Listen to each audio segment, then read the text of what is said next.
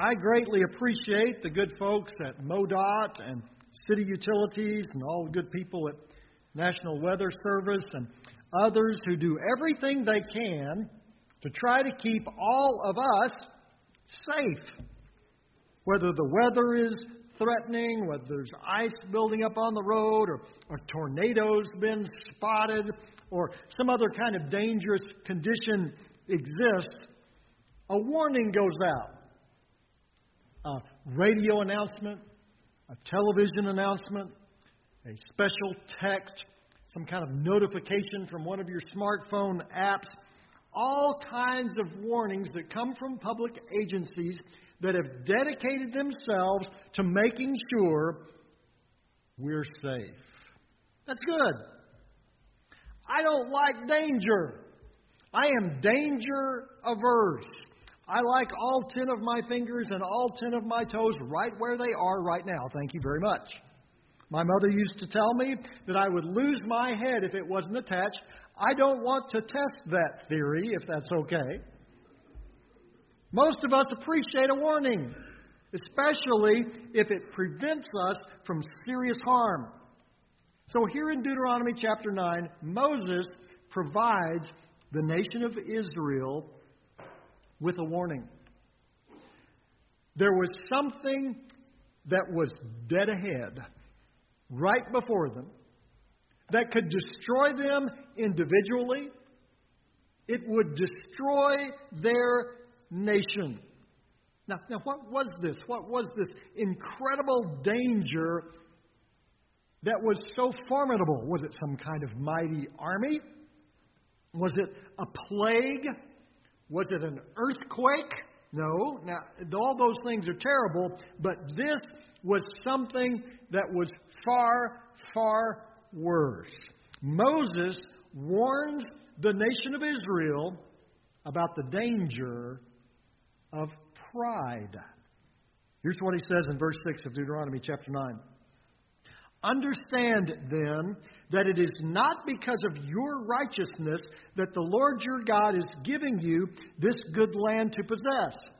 For you are a stiff-necked people.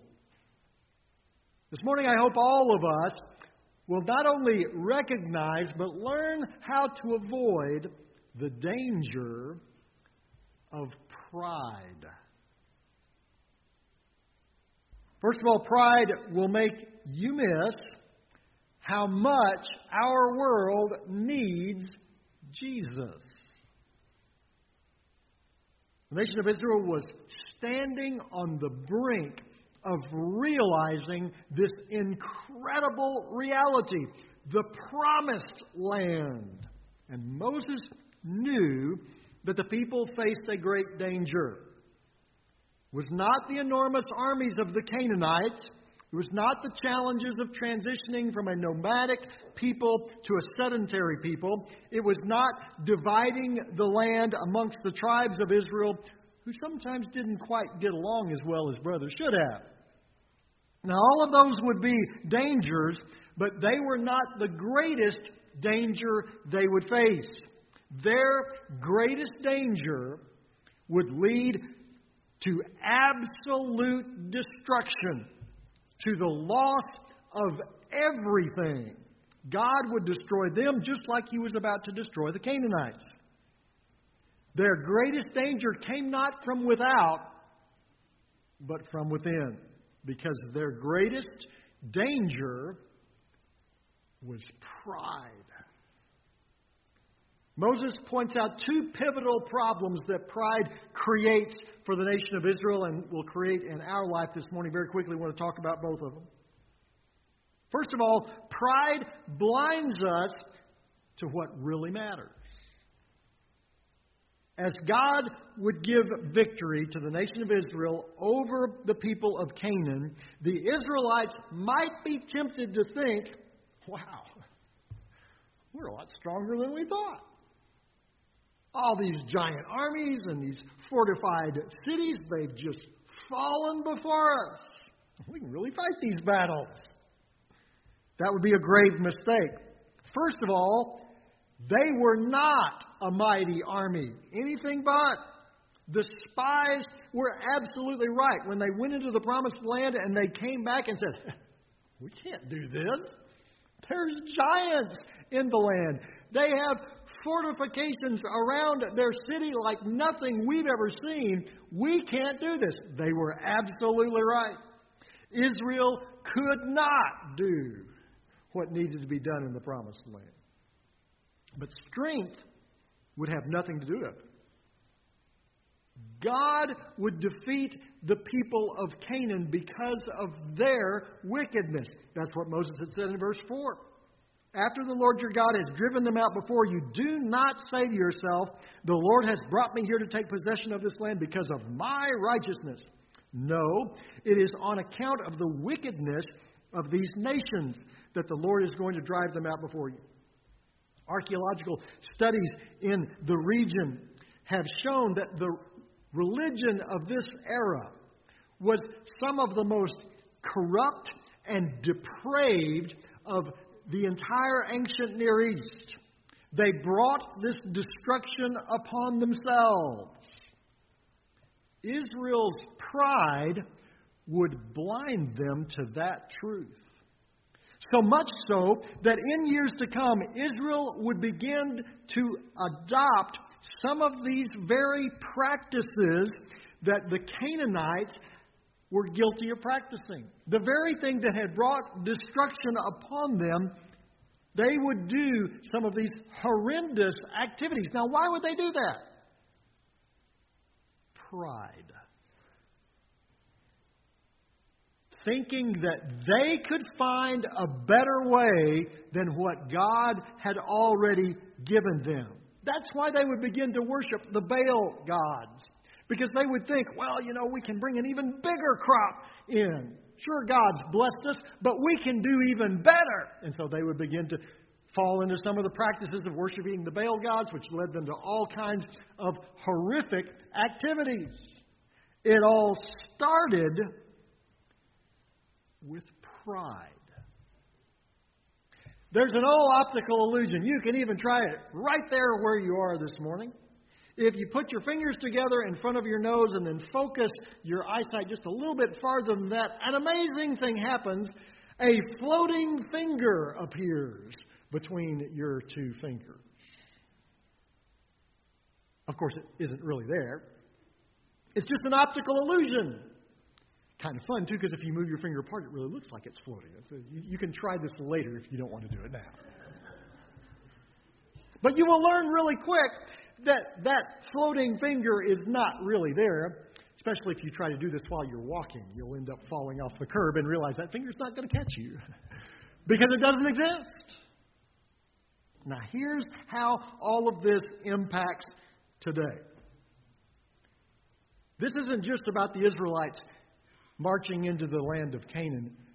This hits us right where we live, right here, right now, Springfield, Missouri, this morning. What do you think is our world's greatest need? Here's the problem. As long as we are focused on ourselves, which that's what pride does, it focuses all of our activity and all of our thoughts upon us. As long as that's where our focus is, we will fall prey to an illusion. For one thing, our perception will be that the world's greatest need is to be more like us. Of course, at the same time, the world is looking at us, saying that our greatest need is to be just like them. The problem is pride, focusing upon ourselves, blinds us to the real truth. Our greatest need and their greatest need is Jesus. It's one of the challenges that our missionaries have when they're on the field. To overcome their natural desire to change the culture around them. To make the people where they are more like them instead of focusing on the far greater need of introducing them to Jesus. But we can fall prey to the very same thing. The world around us does not need to dress more like us, talk more like us, think more like us. What the world around us desperately needs is Jesus. And pride blinds us to that truth. But there's more. Pride not only blinds us to the world's need for Christ, pride blinds us to our own need. Moses knew that the nation of Israel would not only run into the danger of missing what the people around them needed, they would forget what they needed too. And so he reminds them here in verse 6, understand then that it's not because of your righteousness that the Lord your God is giving you this good land to possess, for you are a stiff-necked people. And then Moses spends the rest of Deuteronomy chapter 9 reminding the people of a prime example of their pride run amok. The unfortunate creation of the golden calf at the foot of Mount Sinai. You remember that story. The people of Israel certainly remembered it. While Moses was up on the mountain receiving the 10 Commandments from God, the people of Israel decided they had a better idea. They would make their own God, and they created a golden calf, and they began to fall down and worship. Did not work out so well. Their pride, their thinking, we can do this better than what God can. That same pride would cause the same disaster on the other side of the River Jordan that it had on the side where they currently were. Moses uses a word here. He says, you're a stiff-necked people. The word comes from the image of a farmer with his ox. And the farmer's getting ready to plow his field, so he gets his ox out from the barn and brings him out into the field, and he's getting ready to start. He needs to put the yoke onto the ox so he can get him hooked onto the plow. But as he starts to put that yoke onto the ox stiffens his neck. Won't let him get it on there. And so the ox becomes a 2-ton paperweight that eats all the hay and poops a lot. Moses says to the nation of Israel, if you convince yourself that you somehow deserve the promised land, or that you've somehow earned your right to enter the promised land, you will be just like that stubborn cow. We have to be careful we don't make the same mistake. Some people might argue that the greatest, largest, most devoted single religion in America is Christianity. Oh, that were the truth. The greatest, most prevalent religion in America today is the religion of me. And here's how you can find that out. You don't need Gallup to go do this survey. You can find it out yourself. You go downtown Springfield, find 10 people, and just ask them the question, how does somebody get into heaven? The majority of those people are going to tell you something along the line of, well, you just need to be a good person. You don't rob any banks, don't kill anybody, go to church, be nice, don't cuss a lot. You'll be all right. That's the prevalent idea of how somebody gets into heaven. Just watch movies and television shows that talk about heaven. If they're not produced by a Christian person, typically that's exactly what they say. The way you get there is by being a good person. Now, there are all kinds of problems with that, beginning with the absolute absurdity of thinking that there was any way possible that any of us could ever be good enough for a perfect, holy, and righteous God. But there's another problem. And again, that problem begins in pride. Because think about it for a minute. If I think I can be good enough to get into heaven, if I think I can somehow make myself able to enter into the gates of heaven, I have negated my need for God. If I can make myself good enough for heaven, I don't need God anymore. All I have to do is follow these rules, obey these laws, check off this list, and I've done it. There's just one problem. Deep down, we know that's not true. Because the majority of people that respond to that question, how do you get into heaven? Well, you be a good enough person. The majority of people that respond that way, they will respond exactly the same way to a follow-up question. Okay? So go downtown Springfield, find 10 people, ask them how to get to heaven. The majority of them are going to say, well, you be a good enough person. You do some good things. You be a nice guy. Don't hurt anybody. You'll get there. Follow it up with this question.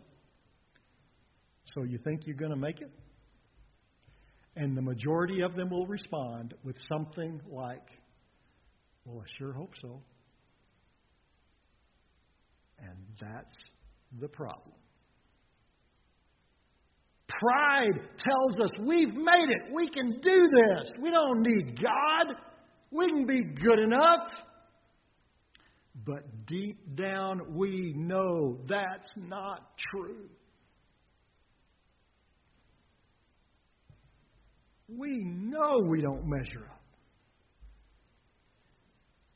up. And even in a survey, we're not willing to lie. We sure hope it's right, but deep down we know it's not. Now, folks, that's the reason that we as believers must always point people to Jesus. We must never give the impression that being a member of a church or living the right kind of life or adopting the correct cultural activities will save anybody, because it won't. We are a stiff-necked people.